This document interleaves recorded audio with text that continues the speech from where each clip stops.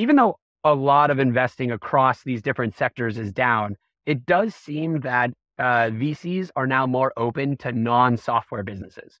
So atoms, building in atoms instead of building in bits, hardware, biotech, energy, these places that could have real outsized impact on the general economy beyond just tech.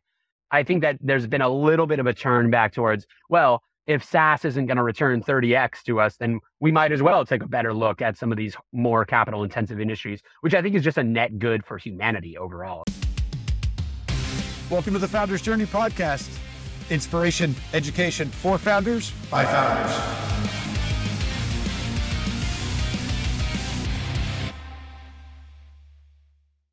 Welcome back to the Founders Journey podcast.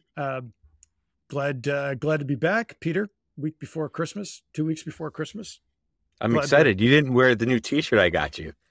I did not. I actually, you know what? I had a bright red velvet sport coat in the other room, and I forgot to put it on. So I'm already disappointed.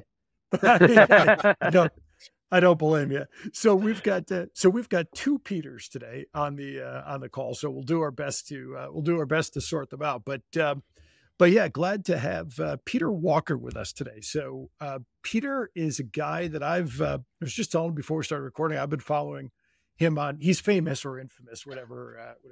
On LinkedIn, I've been a big fan of following his work. Peter runs the insights team at Carta, which we're going to explain. I think a lot of founders listening are going to know Carta. I have about 27 Carta accounts right now from all, from various companies I've invested in and things. Nice. But Peter's work is really around really looking for within the data, the key narratives around the private market ecosystem, VC, PE, things like that. Before that, he was head of marketing for a media analytics company. And before that, this is actually pretty cool. I didn't catch this, but a lot of us sort of lived on the COVID tracking project for about a year of our lives. And Peter was the guy putting out that data visualization that a lot of us were going there religiously every single day. So really super interesting stuff. And he's got a new puppy. A new corgi puppy, and lives in San Francisco. So that's probably the most important part of it. But Peter Walker, welcome to the podcast. Hey, thanks so much. Happy to be here, Greg. And yes, you hit on the most important part last. Proud puppy father. So nothing more to say there. That's right. I don't think we'll have time. If we have time, I'd love to just kind of hear about the genesis of the COVID tracking project. I mean, it's just a super cool thing, and it was really in putting together your bio. I was like, wow, I had no idea, but so many of us lived on that. But tell us, I mean, just kind of start from the top, right? How did you, Sure. You're deep into data visualization, data analytics. How did you get into this? And how did you kind of start down that COVID tracking and over to Carta kind of path? It was just a series of serendipitous events, honestly. I was working at this media intelligence startup back east in DC called Public Relay. And I got joined just out of school. It was probably employee number, 11, 13, something like that. And at that size of a startup, as soon as you prove that you're mildly competent, you just get flooded with work, no matter what that work is, or if it has anything to do with the things you studied in school or are good at. And I just kind of found myself gravitating. At first I was an analyst, and then I built a data analytics team there, focusing on Tableau and Sisense and a couple other platforms.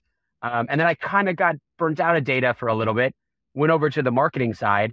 And so my background is this sort of, I'd say, rather unique mix of product marketing and data, and combining those two. As you mentioned, I got a chance to do that at the COVID tracking project, which was, certainly the most noble work I've ever done. And it just kind of opened my eyes to the idea that a lot of organizations, companies and otherwise, are sitting on this data. And there's usually a sense within the business that this data is incredibly valuable and we need to be very careful with it. And we should monetize it, if anything, but we should keep it to ourselves, because data is quote unquote the new oil, right? We don't want to just be giving it away.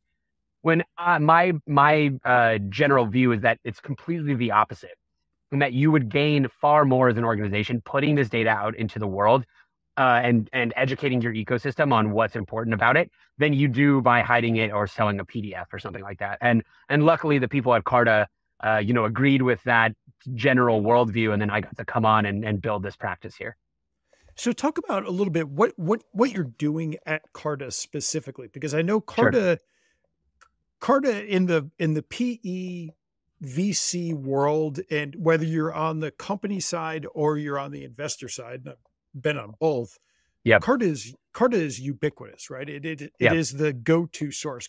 Talk about Right. what you're doing for founders and kind of what your role within using those analytics, because it is the private market source. Definitely. So I think you touched on one of the most important points, which is when I had come on to Carta, Carta had already achieved this level of market share and ubiquity that allowed us to take a look at the data that we had access to and to say something I think pretty meaningful about the market as a whole. Now, it's not to say that every startup in the US uses Carta or every VC fund does, but enough of them do. Our market share is strong enough that the analytics that we can put out just from our companies I think speak really well to the overall trends in the marketplace. So when I came onto Carta, the general tagline for my role is make Carta data more useful. And that can take a lot of different forms. The ones that are probably the primary ones that you interact with are, we put out a ton of graphics on LinkedIn and other social platforms, just little snippets of important things for founders to know. What are safe valuation caps these days? How should you treat equity for your earliest employees versus your later employees? How much should you compensate an advisor in equity? All these questions that we get constantly from founders.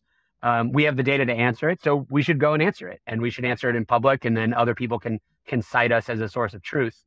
We also then build a business like a deeper insights function, bigger reports on the state of the market, deep dives into special topics. We have a Data Minute newsletter that's about 20,000 subscribers strong this year. And we've got a whole lot of ideas about how to continue to put Carta data into the ecosystem. It's funny that you use the word ubiquitous. My goal at Carta now is to make Carta data ubiquitous and to have us be the source of truth for VC and startups in the US.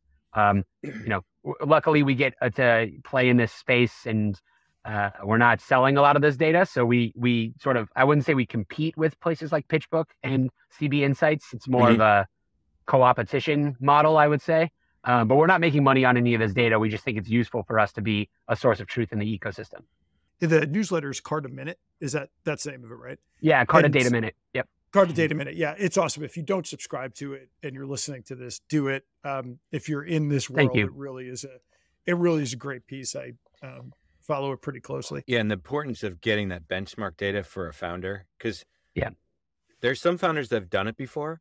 There's a lot of founders that haven't done it before. Yep. And they're trying to get this information. They're trying to understand, are we doing this right? Are we following the right process?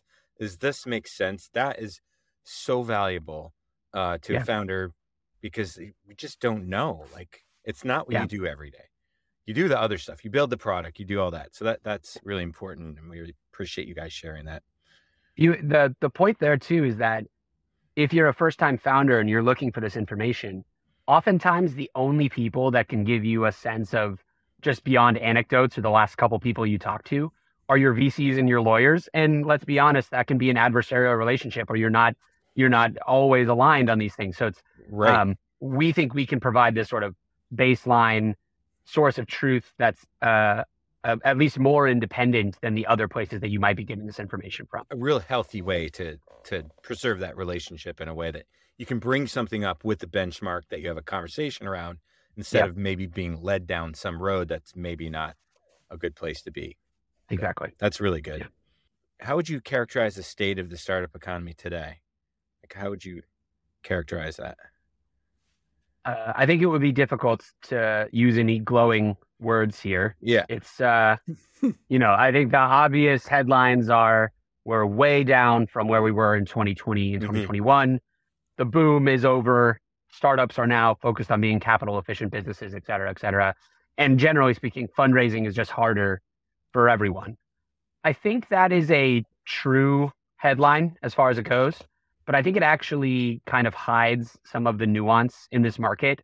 And the major nuance that we're seeing is that there's starting to be a bit of a barbell market where founders without connections, first-time founders, are having to show a lot more traction in order to raise any capital than they used to. Yes. And second-time highly networked founders are raising like it's 2021. And it's like the gap between those two groups of people, I think has widened more in the last 18 months than we've seen it in quite some time. Are you seeing that in certain segments, or is it in all Mm. segments? Is it all? I'd say it's in all segments. I mean, if you take a look at the fundraising data that we have, it's true that later stage has been hit more than early stage, although everything is down from 21. I think that the way that we talk about it internally is that it's actually a pretty good time to start a company, Yes. but it's a pretty difficult time to grow one. And so the founders who perhaps they started their company in, say, let's say 2019, and they raised a seed round, or maybe they even got to a Series A by the time early 2022 happened. They grew up, their formative startup experiences were in a completely different macro economy. Interest rates were zero, money was free, all of these things. Everyone was super excited about startups or crypto or whatever. And now they have to whiplash change to this new world. Whereas the founders that are starting right now, they're growing up in the difficult conditions, and then it's actually easier than having to change track in the middle of your startup growth. Yeah. There's a lot to that, right? I started my last company in 2008. We literally incorporated the day that Lehman went under, right? Wow. And Yeah. there really is something to that. When you start kind of at that very bottom, when you don't know what the good days look like, your good Right. days are actually pretty dismal, right? You Right. just don't know Yeah. it, so they're fine. And Right. but it's the reverse, and you see this all the time. We see this in portfolio companies that we talk to, or in that, when you grew up at that peak, grew up like in your infancy at that peak, right? You now are in this situation where the amount of time it takes most companies to react to this kind of change is enormous, Yeah. right? Because everyone believes that the good days are right there again. And it's not so much that they're bad days. It's just that we're kind of reverting to what is kind of more a normal state, right? I mean, would you agree with that, or is that? I think I think a lot of people have said this is a quote unquote, like we're getting back to a healthier ecosystem, or a more realistic one, at least. And I think, again, that is definitely true. I don't think it was sustainable at all for valuations to go up and to the right and skyrocket the way that they had been, and all this cash and stuff. I do want to be careful to not then make the second claim that this is like morally good. Like it's still an incredibly difficult time for a bunch of founders. And, sometimes you read all these comments online, and people are like, well, all these founders were just trying to take advantage of zero interest rates, and they probably didn't even believe in their businesses. And I just don't think that's true. I think most of the time, most every founder believes they're building a generational company, and they're just doing it in the water, quote unquote, that they get to swim in every day. And if that water is zero interest rates and free money, that's great. And so they're going to build differently. The biggest thing that I think has happened this year, which again, I'm sure that all the founders listening have heard before, is that there's just been this quote unquote renewed focus on profitability, unit economics, capital efficiency, whatever you want to call it. The thing that I'm really, I don't have a good idea or prediction on for next year is, okay, we've been through 12 months where the focus was on capital efficiency, but in the end, venture is a growth business. Like VC depends on growth. And when will the message start flipping back to growth is the most important factor for these new rounds? Because when we talk to founders, honestly, some of them are like, look, I made a lot of changes to my business. I became a lot more capital efficient. But now some of the VCs that I might have raised my next round from are telling me I'm not growing fast enough. And it's like, did I get the balance right? Or is there a way that I can, hold both of these ideas at one time in the same company? And that's really hard for a lot of founders. Do you think there's like this big pendulum swing that's now got to come back a little bit? It's kind of what you're talking about. I do. And I do think that there's been, we've all seen there's been a ton of layoffs across private tech, just like there was in big tech and all, et cetera. So I do think that I don't expect us to get back to the heyday of 2021 in terms of employee counts and all that kind of stuff anytime soon. But I'd be shocked if at some point in 2024, the message didn't swing back to like growth is like, you want to focus on growth again, at least perhaps not to the detriment of unit economics, but growth is the primary focus. Yeah. I think, one of the things, Peter, is you end up, and I know you look at this because I've been on both sides of this, right? I've been an operator in good markets and bad, and I've been an investor in good markets and bad. And Mhm. it is a completely schizophrenic market, right? Where you sit there and on one hand, you're saying to a founder, cut expenses, get lean, Yep. I don't, just hold your position, Right. right? And and it's important, and you need to do that because the basis of that is don't run out of cash, right? Because Right. you won't live to fight in the good days. Definitely. But it is a brutally difficult thing for both sides to get that balance right because you're absolutely right. Without growth, nothing no, Right. nothing is going to occur. Nobody's going to get a return on this investment, right? So 100%. finding that balance and it's so easy, like Peter Dean said. I mean, it's so easy to, that pendulum swings all over the place. And for a Yeah. founder, it's like, look, guys, I don't know what in the hell you want me to do.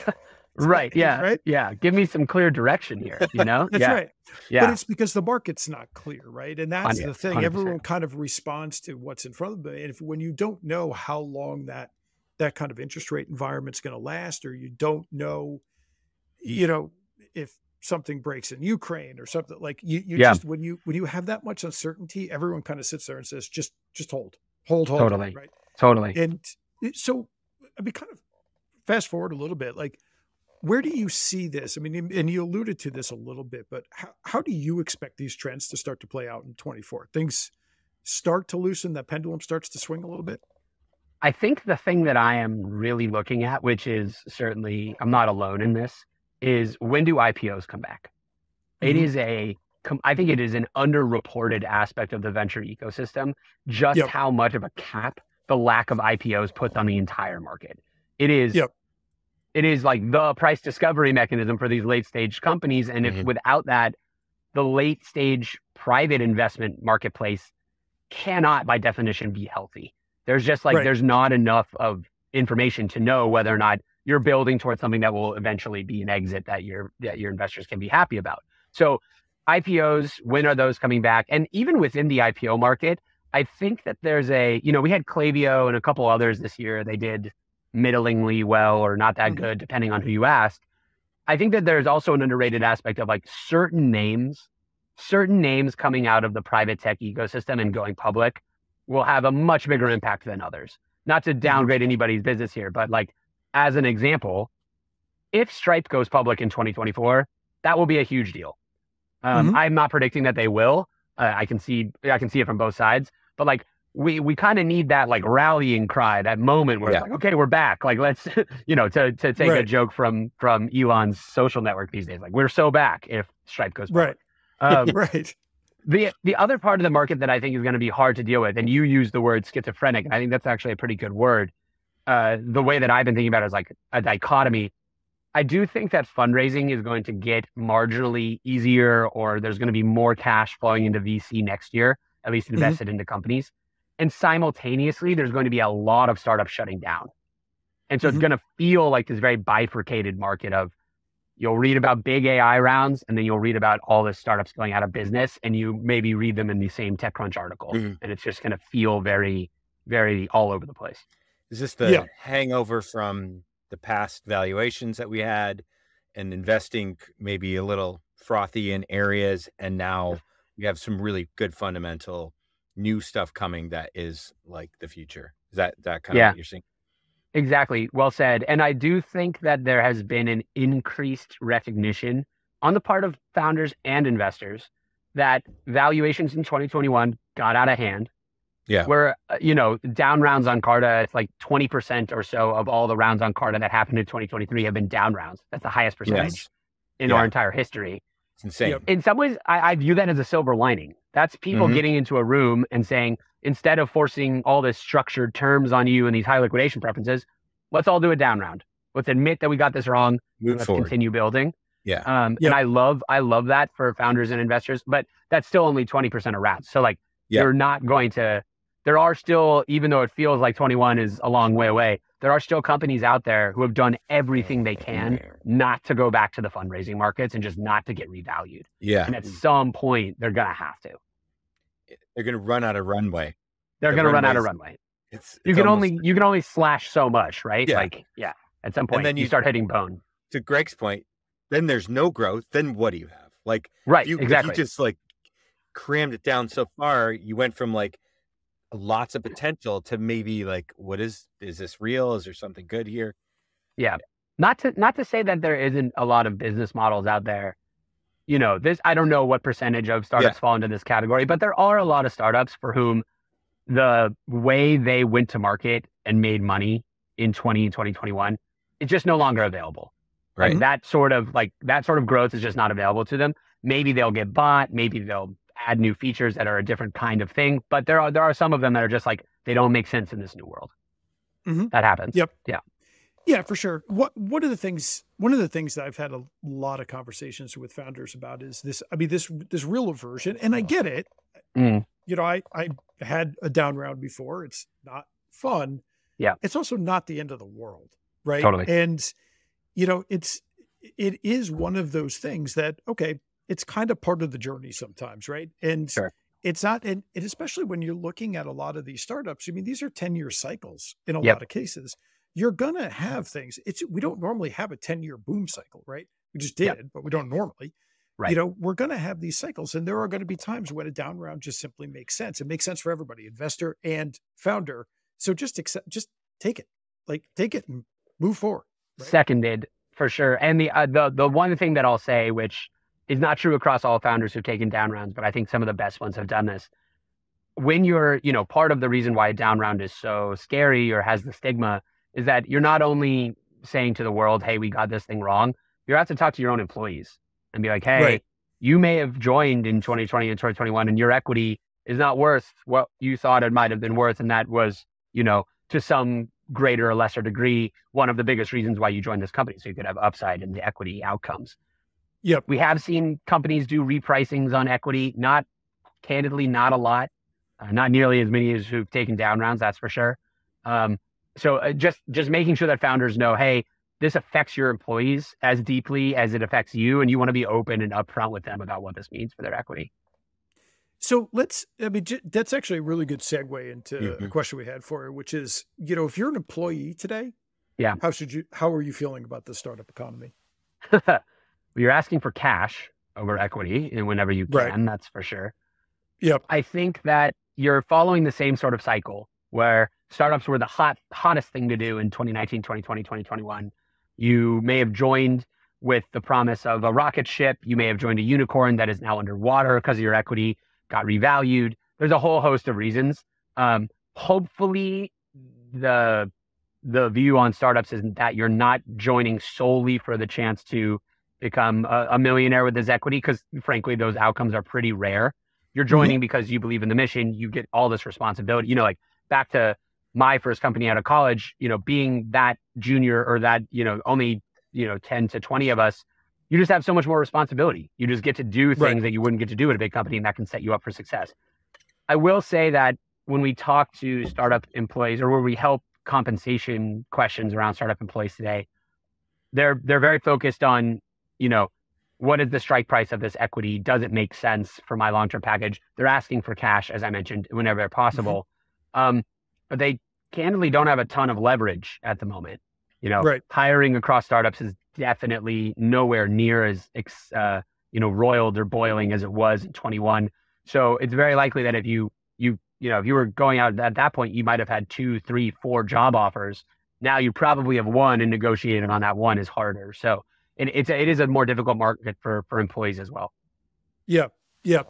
Yeah. No, I mean, that's certainly, consistent with the experience that, we see all the time, right? It's, Yeah. there just aren't nearly as many opportunities. And when you don't have as many opportunities, it's, one of the things that, we've talked about with, in a lot of our companies is, and you experience this, right? Mm. That early stage of a company, when you can get in there as an employee to exactly the experience you shared. And this was my experience, right? At a really early stage, I got involved in a company that really took off. And, Yep. The thing I think that employees and startups really need to remember is, yes, I mean, maybe you'll make some money on the equity. The best advice I've ever heard on the stock option piece is great. Take the piece of paper the day you get it, stick it in a drawer, and don't open that drawer again. And For sure. because you just have no idea, right? But the real value in it is, well, I mean, hopefully, by the way, you are not getting actual pieces of paper and you get it on Carta, but we'll leave that aside. Yeah. Right, exactly. Just lose your login. Like, I mean, like I'd be kind of worried if you were actually getting some actual stock certificates on paper these days. But I have no paper. Greg, why did you send me the stock? Like, why am I getting these? That's right. I do send it to you, Peter. Right. I write for my companies. I just write it in crayon, paid to the order of Peter. For sure. But that's still that works, right? I'm good. Those are good. You're good. You're good. Legal tender right. For sure. You don't need to worry about it. So, but the thing is, I mean, you can build your career. Your entire career can be based on those experiences, right? Whether you make money or not, that those experiences can be so extraordinary. We've got a lot of listeners, and I'm super curious about this. A lot of my portfolio is actually outside the United States today. And we've got a lot of listeners outside of the US today. You wrote recently about the valuation disparities between the US and particularly Europe, right? Yeah. Can you talk about that a little bit, and what you're seeing there? Yeah, so I guess there's two sort of different valuation types that we can talk about here. On the preferred valuation, that the company is worth X million dollars, the post money, the thing that you're usually talking about. What we've seen, and Carta is, to take a step back, a US dominated business, but we have companies across the globe: Canada, Israel, the UK, Singapore, all over the place. We acquired a Carta for Europe called CapDesk in 2021. They're fantastic. So we do have some data on how things are going there. I would say that most of the time, the trend begins in the US and it ripples outward to the other markets. Europe in particular, the valuations are down just like they are here. I think the chart that I was maybe putting out there most recently is just, if you're an employee, this is good for you to know. In the US, the system of 409A valuations basically is the independent arbiter of what your strike price will be. And you can just think of it as the price per share of your private company stock. And that's the thing that you'll have to pay in order to exercise your stock options. In Europe, there's a whole lot of different regimes about how this gets done. Some more favorable. In some cases, the UK is actually more favorable than the US. In some cases, France, Germany, other places, the strike price, what you end up paying, is much, much closer to what the investors actually are also paying. And so if you're an employee, you want that delta to be rather large. You're taking a lot of risk, even at a Series A company, and you want to be able to have more upside in your equity. So it's just a kind of a call for employees across the startup ecosystem globally to really take a moment and deeply understand, what's the strike price on my equity? How does it become real? What's the likelihood that I'll ever see any liquidity from this? You want to make some good personal financial decisions and not just be kind of blinded by the idea, up and to the right, this is going to be a rocket ship. Yeah. I think that's great advice. Yeah, that's spoken good. As the guy who hopes that you exercise your equity, obviously. Yeah, absolutely. Yeah. So I have a question. We've interviewed a number of female founders and more diverse founders. What are you seeing as far as funding goes in that environment? Because the data really hasn't been that great for if you're female owned or if you're equity minority or Yeah, it's probably the most depressing, dispiriting, saddest part of this year is that we just put out this report called the Carta Equity Report, which we do every year. And it's just a general look at who receives funding by founder, gender, race, ethnicity, and then who receives equity and how much equity for all the startup employees on Carta, again, by those demographic categories. And it's just there's not a ton of hope or good data points to point to. The amount of funding that goes to women only founder teams fell this year. The amount of funding that goes to Black and Hispanic founders fell this year. And it's sort of we had been making just incremental tiny bits of progress in the last couple of years.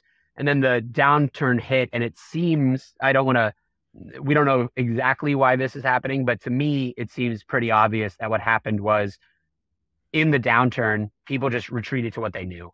So you're far more likely to make an investment for a warm intro or someone that's already in your network And if you're giving more time and attention to repeat founders, well, who were the founders 5 years ago that could be repeat now? They're more likely to have been white, male, et cetera. So I just think that the downturn has not been fun for anybody, but it was a sad year for the amount of cash going to underrepresented or female founders for sure. Well, super glad we could end it on a high note, Peter. Good to have you. That's what I'm here for. Just adding a little bit of dismal to your day, you know? No, I mean, it really is an important thing. And I think it goes back to the barbell comment you made before, right? Which is, I mean, where do you invest when you have this much uncertainty? You start to invest around, people and unfortunately, those people look the same exact way as what has happened and you see that kind of retreat. And I think it's a super unfortunate outcome. You see it in a lot of ways in the economy, but it's definitely a super unfortunate outcome here. So to kind of wrap it up, and I'm really curious. I was kidding about ending on a down note. I want to end up on a high note. If you're a founder, right, you're kind of looking at all this. You're looking at this kind of sea of data. If you're a founder, what are the green shoots? Where's the optimism that you look at in the data and say, that's where I think this goes, or that's what I'm really starting to feel good about?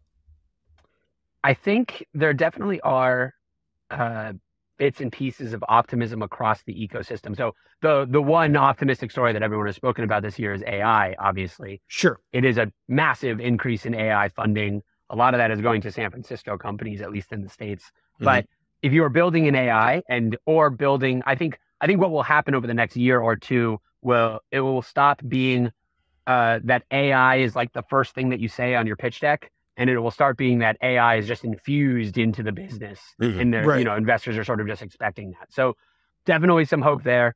The other part that I thought was relatively hopeful, at least in my view, even though a lot of investing across these different sectors is down, it does seem that VCs are now more open to non-software businesses. So building in atoms instead of building in bits, hardware, biotech, energy, these places that could have real outsized impact on the general economy beyond just tech. I think that there's been a little bit of a turn back towards, well, if SaaS isn't going to return 30x to us, then we might as well take a better look at some of these more capital intensive industries, which I think is just a net good for humanity overall. If we have young, ambitious founders who are building in energy, hardware, biotech, nanotech, that kind of stuff, as opposed to just, hey, I'm going to make another wonderful sales tool. Like build a really good company and you can get funded. That's what you said in the beginning. You're like, really good fundamental early stage is not a bad place now, right? Yeah. It's definitely the case that we have seen more companies get funded in more places, even this year, than we have in past years. Like, it is no longer a requirement that you be in Silicon Valley in order to have an opportunity to fund these businesses. It may be that you can't be everywhere at the later stages. Right. But to get something off the ground, like, you can do that from wherever you are with the people that you trust. And hopefully you can build a business that has real traction before you ever need VC funding. Like, that's one of the biggest things for me coming up this year is how much VC funding will these new companies need? And are there going to be more MailChimps that bootstrap to a $10 billion exit? I could see that definitely happening. We haven't seen too many of those exits yet, but in this new world with AI and capital efficiency, like, maybe that's the outcome that we can hope for. I think it's a great point. You have to be able to see that, right? You have to be able to see that more of that bootstrapping really starts to occur. I mean, we interviewed a founder just a couple of weeks ago, Ben Wright, founder of Velocity Global. You may have heard of those guys, but they're really large. Bootstrapped to over 100 million. I mean, it's, was the story there. And you do start to see that. And I think that's what this kind of downturn, if there is good in this sort of breakpoint, this is a hard message, I think, for a lot of companies to receive. Not every company, very small amount of companies, should actually ever get VC funding. Totally agree. One of the problems that I think we were seeing was that so many companies were getting VC funding that should not have gotten it because there was so much capital that had to get deployed. So you start putting it everywhere. And what you end up with is, instead of 3% or 5% of startups, I think it's like 3, right? 2 or 3% actually, historically. I mean, you ended up with this huge number, right? And it's not healthy. And what it does is it can take really good businesses that with some more creativity or with some debt or with some early stage just angels and friends and family stuff could have bootstrapped themselves through this. And instead, now they've got this enormous pressure to grow, now cut, and do all the schizophrenic things that we talked about, right? And it kills a good company. It has killed many good companies. And I do think that if there were one point that I'd advocate for founders is that you got to take a really long look at whether or not VC makes sense for your business. Not just could I raise VC, but once I raise VC, what hamster wheel am I on? And is that the right wheel for me? And like, I agree that maybe this downturn, one of the silver linings is that more founders are perking their heads up and saying, I know I want to be a founder, but that doesn't necessarily mean I need to be VC backed. And what are the other ways that I can fundraise or grow in order to build the business that I want to build? That's right. And that will be a net positive coming out of this. You will see more solid, sustainable businesses that will come out of this because they're going to have to find a way, right? And because you're not going to stop a founder, right, who's on a mission to go do something. You may just have to give them another path. And that I think is really the true silver lining. So, Peter, this is awesome. The work that you guys are doing is really phenomenal. Follow Peter on LinkedIn. You'll be glad you did. We'll make him more famous than he already doesn't think he is. And subscribe to the Carta Data Minute. And it really, they're just doing an incredible amount of work. And if you're a founder trying to really understand what's going on out there, whether he said what's the difference between a safe and convertible debt? And what are the, all these things, they're the go-to source of information. So Peter, what you guys are doing is awesome. It's really appreciated. And it's certainly appreciated to have you on today. Yeah. Had a lot of fun, guys. I appreciate the invite. Awesome. Well, we'd love to do it again at some point in the future. Once we see this, when we see the market start to turn, it'll be super fun to get you back here and give a more up to the minute update when we see that kind of that turn happening. So, Peter Walker, thanks so much for being on the Founders Journey podcast. Thank you so much.